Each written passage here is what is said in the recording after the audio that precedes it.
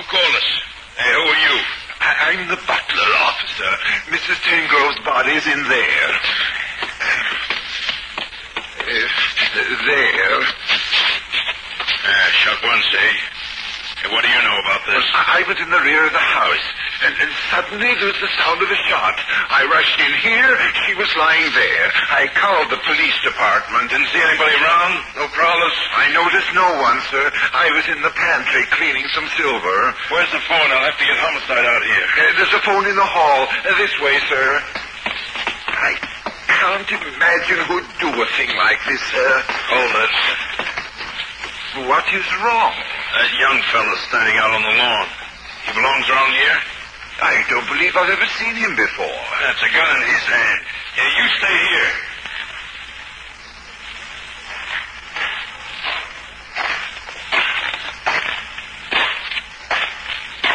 All right, fella, drop the gun. Drop the gun, I said. That's better. Being fired, too.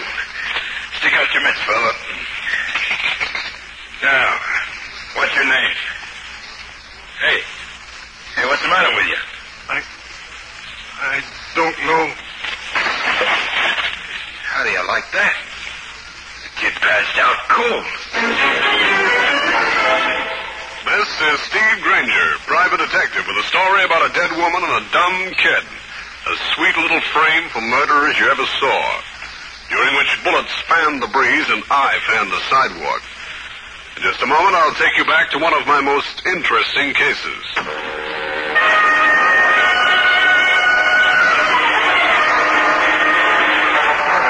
This is Grainger. I was seated at the desk in my office, eyeing a letter I just received from a would-be client who wasn't going to be, because I don't fool with divorce cases.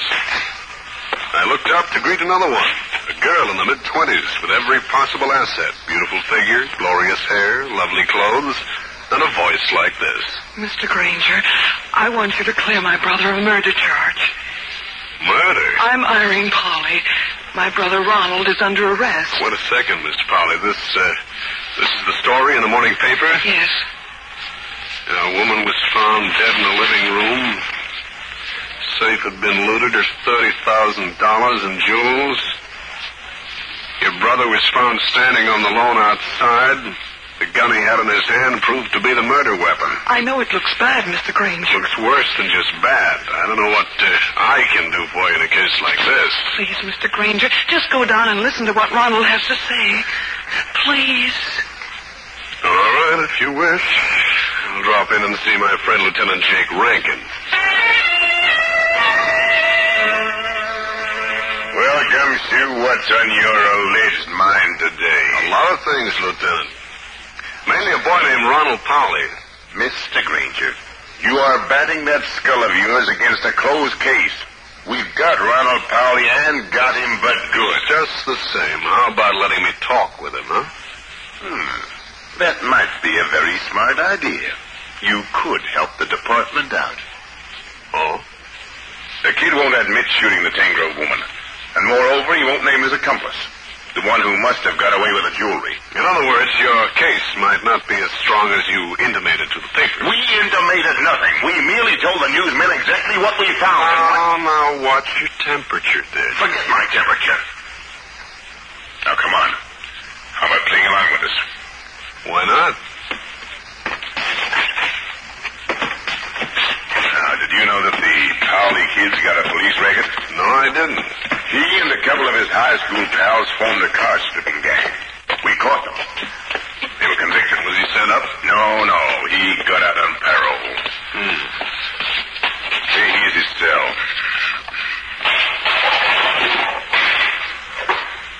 Okay, you can have 10 minutes. Right. Well, you. Why are you here? My name's Steve Grainger. Your sister asked me to come around and have a little talk with you. You're not a cop? No, I'm a private eye. Your sister thinks you're innocent. I didn't kill that woman. I didn't steal anything. I don't even remember how I got out in that district. What do you mean you don't remember? Well, I don't. The last thing I remember yesterday is around noon. I was walking down 8th Street. The wind was blowing, and I got something in my eye. Yeah, at least that checks. There was a stiff breeze around the time yesterday. Okay, kid, let's hear the rest of it. I couldn't get whatever it was out. There was a pool room up a few doors, so I thought I'd go inside and have somebody help me.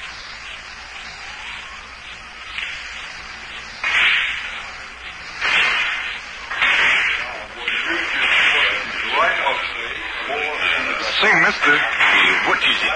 Well, I got something in my eye. Wonder if you'd use my handkerchief and get it out. Let me see your eye. A cinder. But embedded pretty deeply. Suppose I'd better see a doctor. Suppose you come over to my place. I have a soothing lotion that we can use. It will remove the cinder also. Well, gee, I don't want you to go to any trouble, mister. No trouble at all, my boy.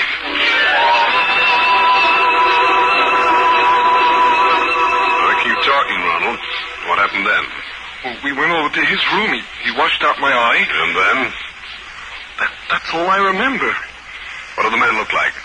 Well, he was short, black hair, swarthy complexion, had some kind of a foreign accent. Where was this room? I was so worried about my eye, I didn't exactly notice, but it was up the block from the pool room. Mr. Grainger, what are they going to do to me? You're being held on suspicion of murder, Ronald. But I didn't kill her. I couldn't have. Ronald. Yeah, Mr. Grainger. What happened to your partner? The one who got away with the Tangrove jewelry. What? So you're on their side, too. You want me to confess to something I don't know anything about? Well, get out of here. Get out. All right. Cut out that racket. I want a lawyer. And keep this spy away from me.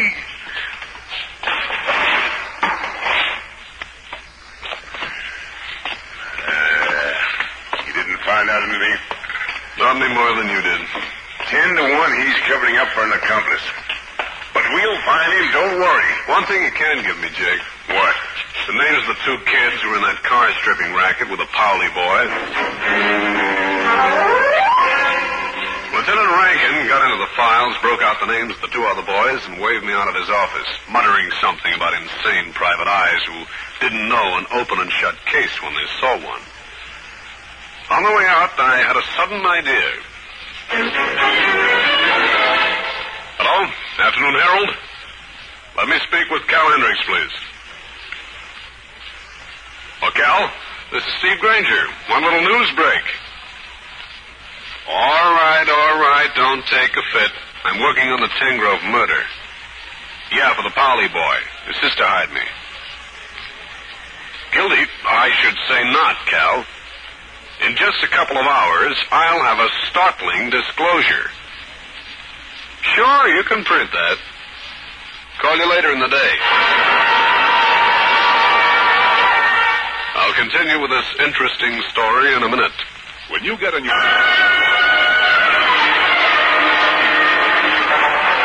I knew that my friend Cal Hendricks would see that the next edition carried my statement about a startling disclosure.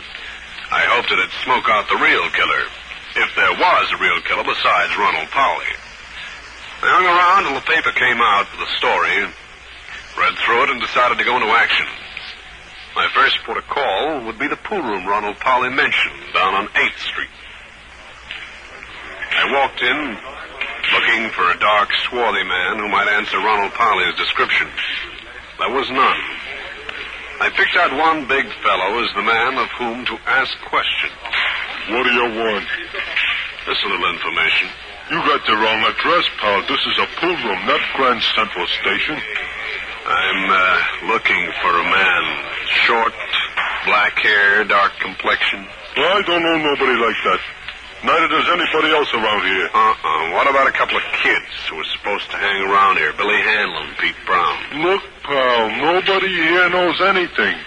Besides, we don't go for snoops. You a cop? I could be mixed up in the Tangrove thing. But you're not a cop. Not exactly. Okay. Now, I'll tell you something. Walk to that door and turn right. There's a subway station on the next corner. take the uptown train and you'll be real well off. Don't give me that. All it. Your mouth, I mean. Just the same, I don't... Hey, boys, we got a smart guy here. He thinks he doesn't want to take a walk. What do you say, huh? Okay, I can take a hit. I walked to the door, feeling that my head would be the recipient of a half-dozen pool cues if I hung around any longer. Not that I'm a coward, but I've only got one skull, and I want it to last me a long time.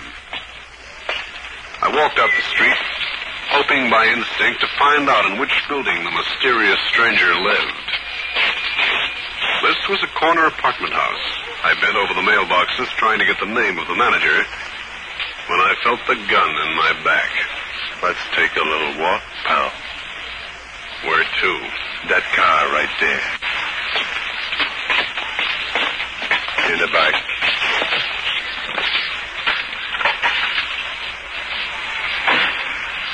Okay, kid. Start driving.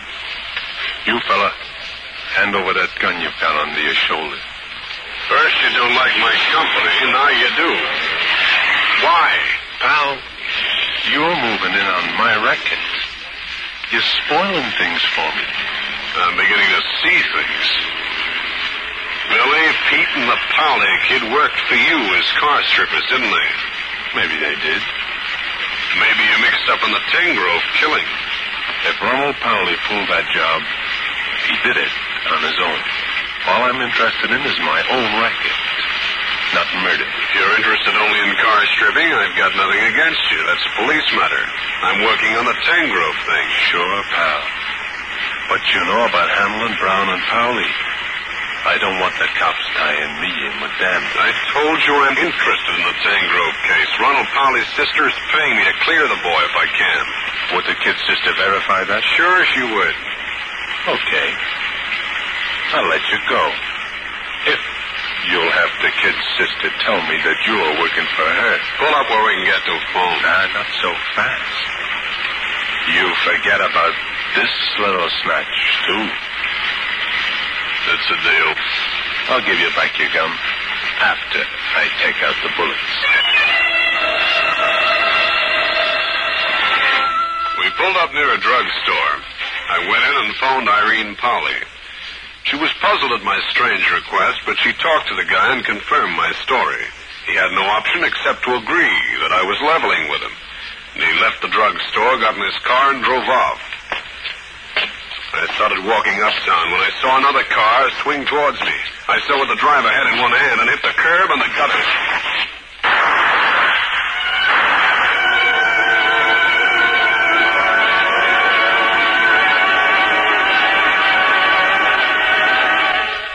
The bullets whizzed past my ears and the car screeched out of sight, but not before I'd noticed the make of the car. No number because the license plate had been removed.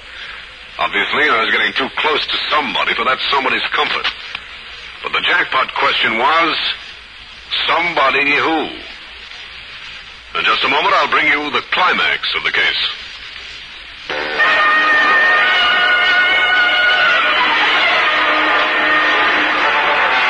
After the guy who was so anxious for me to take lessons playing the harp disappeared in a roar of exhaust pipes, I picked myself up from the sidewalk and took a look at my suit.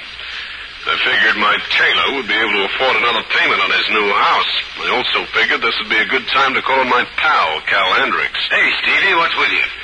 Sore knees, torn suit, buzzing in the head, and incipient heart failure. Any more questions, Doctor? All right. Take it easy. Somebody just took a pot shot at me from a moving car. I got the make, but not the license number. Well, to my honest sleuth like you, that suggests a stolen car. See, you're real bright today. Or it could be something else. I was just remembering a gimmick a gang of loft thieves used some years back. Yeah? This gang would never steal cars. There was too much risk involved. They go to a drive-yourself place and rent a car. Then take off the license plate? And just while the robbery was being committed. Here's a classified directory. Start thumbing, son. Grainger, I want to have a couple of words with you. Well, Lieutenant Rankin in person, the honest man's friend. Grainger, I figured to be here with this apology from newsman. What's the matter, Jake? Look at this story in the paper. Did you give out a statement like that? It could be possible. What is this startling discovery? Are you withholding evidence in a murder case? It occurs to me, Lieutenant, that Steve is tossing around a little string hoping to catch something. Is that true, Grainger? Uh-huh. I hope the commissioner believes it, because it's even hard for me to. Lieutenant Rankin stomped off in surly fashion, and I started calling rental services. I asked about a certain make of car. It was slow, tedious work. Finally, I had a list of people who'd rented cars of that particular make the last day or so. I thanked Cal for the suggestion and went out to the Tengrove home. Yes, sir. My name is Grainger. I'd like to speak with Mr. Tengrove. I'm sorry, sir, but Mr. Tengrove is not at home. I see. You the butler? Yes, sir. You found Mrs. Tengrove's body, didn't you? Yes, sir. And you didn't notice anybody else around this place that day except the Powley boy? That is correct, sir. I got a list of names here. I wonder if you'd go over it and tell me if you'd recognize any one of them. I'd be glad to, sir. Okay. Here, take a look. Robert French, James Curtis, Richard Dullen, Denon Vashley. I know him, sir. Who? Denon Vashley. He'd been treating Mrs. Tengrove. Is he a doctor? I believe, sir, he refers to himself as an occult therapist. What in the world is that? Well, I'm not quite certain, sir. It's some sort of mental treatment. Do you have his address? Of course, sir. Would you like it? I certainly would. My hunch had paid off. Denon Vashley lived down on 8th Street, a block from the pool room and not far from police headquarters. This would be another good time to see Lieutenant Rankin at his place of business. I wanted him to find out more about this Denon Vashley before I paid him a visit. I got out of a taxi and started hoofing it towards police headquarters. The streets were crowded with vehicles of all kinds. I turned around just in time to catch a look at a fast-moving car. I hit the dirt like a baseball player sliding to third base.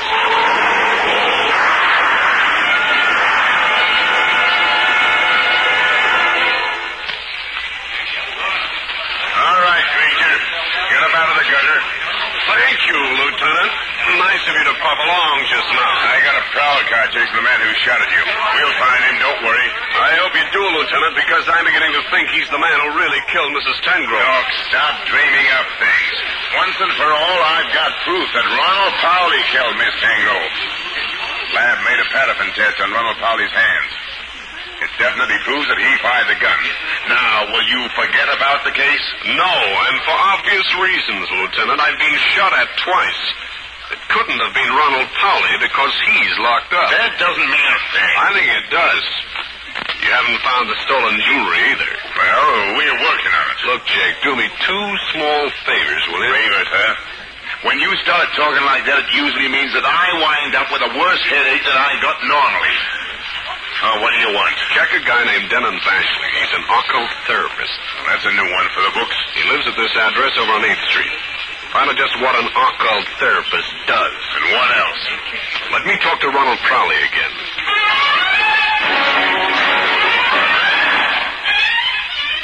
Ronald, I want you to answer every question I ask you. If you tell the truth, I might be able to get you out of this mess. What do you want to know? The pool room where you met this strange man. You lied to me before. You've hung around there a lot, haven't you? Yeah. You were working for the man who runs that pool room. You've kept right on stripping cars, haven't you? Well, yeah. You're going to have to tell that to the police, Ronald. But first, just what happened in that man's room? Did he just rinse out your eye? Well, no. No, it hurt like the dickens. I couldn't even let him get near it. So he said he'd give me a shot of some kind. In the arm. That's all you remember?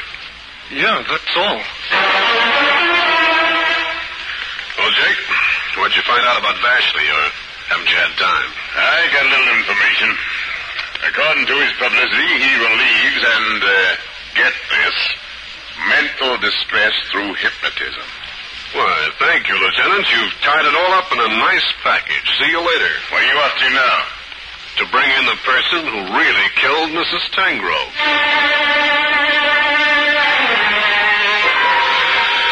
Rankin started fuming about my actions, but at last, and very grudgingly, gave me Denton Vashley's office address.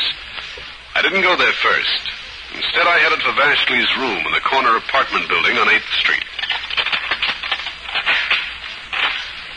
Vashley wasn't around. The place was barely furnished, and there was nothing suspicious. Until I got into the bathroom hamper. There I found a bath towel with a series of holes burned through it. It had apparently been used to muffle the sound of a shot from a revolver that must have been placed in the hand of a hypnotized boy and fired. Result, a beautiful frame. I took the booty back to Lieutenant Rankin at Homicide. He wasn't impressed. Grainger. You'll have to bring in something more concrete than a towel that's been used to muffle a gunshot. At least bring in this guy Vashley. Maybe you can snow him into making a false stop. No dice, Gumshoe. Come back when you got something good. Thanks, Jake. That's one of the things that endears you to me. You're so helpful.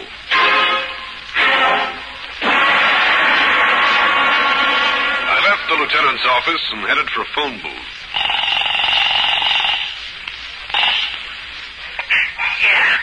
Irene? Yes. Steve Grainger. I think I've got a lead on who really killed Mrs. Tangro. Oh, you have? Yeah. You ever hear anything about a guy named Denton Vashley? V-A-S-H-L-I? Denton Vashley? He's the guy who fixed your brother's eye. Looks like he doped him, hypnotized him, and took him out to the Tangrove place as a fall guy. Oh, you sure? Almost. I'm going over to Vashley's office now. Maybe I can talk him into making a break. I hope you can. Denton Vashley's office was in Midtown Manhattan, and 8 times as luxurious as the room he had down on 8th Street. This was the anteroom, but no secretary graced the blonde maple desk. I looked a little farther and saw a man who must have been Vashley seated at another desk in the main office. He was just finishing a phone conversation. Very well. Thank you for calling. Yes, I should see you soon. Very soon. Oh, you wish to see me? I am Denton Vashley. Glad to meet you. Come in. Close the door. Sure. Now, Mr. Grainger, put up your hands. Please don't make a motion towards your gun. You know me, huh? I have been very aware of you for some time. You're the guy who shot at me from the moving car a couple of times. You have saved me the trouble of looking you up again. Don't move. My guess must have been close to the truth. You hypnotized the Powley boy, huh? I don't mind telling you at all. I did. You put the gun in the boy's hand, fired it into the towel. Then you took him to the Tangrove home, killed the old girl with the same gun, took the jewelry, got the gun back in the boy's hand, and scrammed. Again, I don't mind telling you, naturally. Nice work. It took weeks of planning. First, to get the combination of the safe. Second, to find a suitable sucker, shall we call Ronald Powley. Uh-huh. Third, to put the plan into operation. You, Mr. Grainger, came as an anticlimax. However, I have a plan for you, too. Please do not move. I have a needle here, all prepared for you. I'm going to sleep, too, huh? Yes, and I hope your dreams are pleasant. This won't take long. Too long for me. Let go the gun. I'll break your wrist. No, I won't. Not until I finish.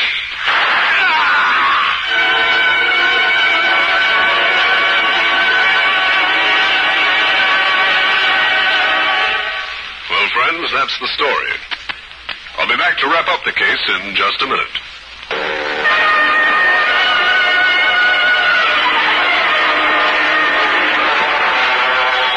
I don't like guys with hypodermic needles.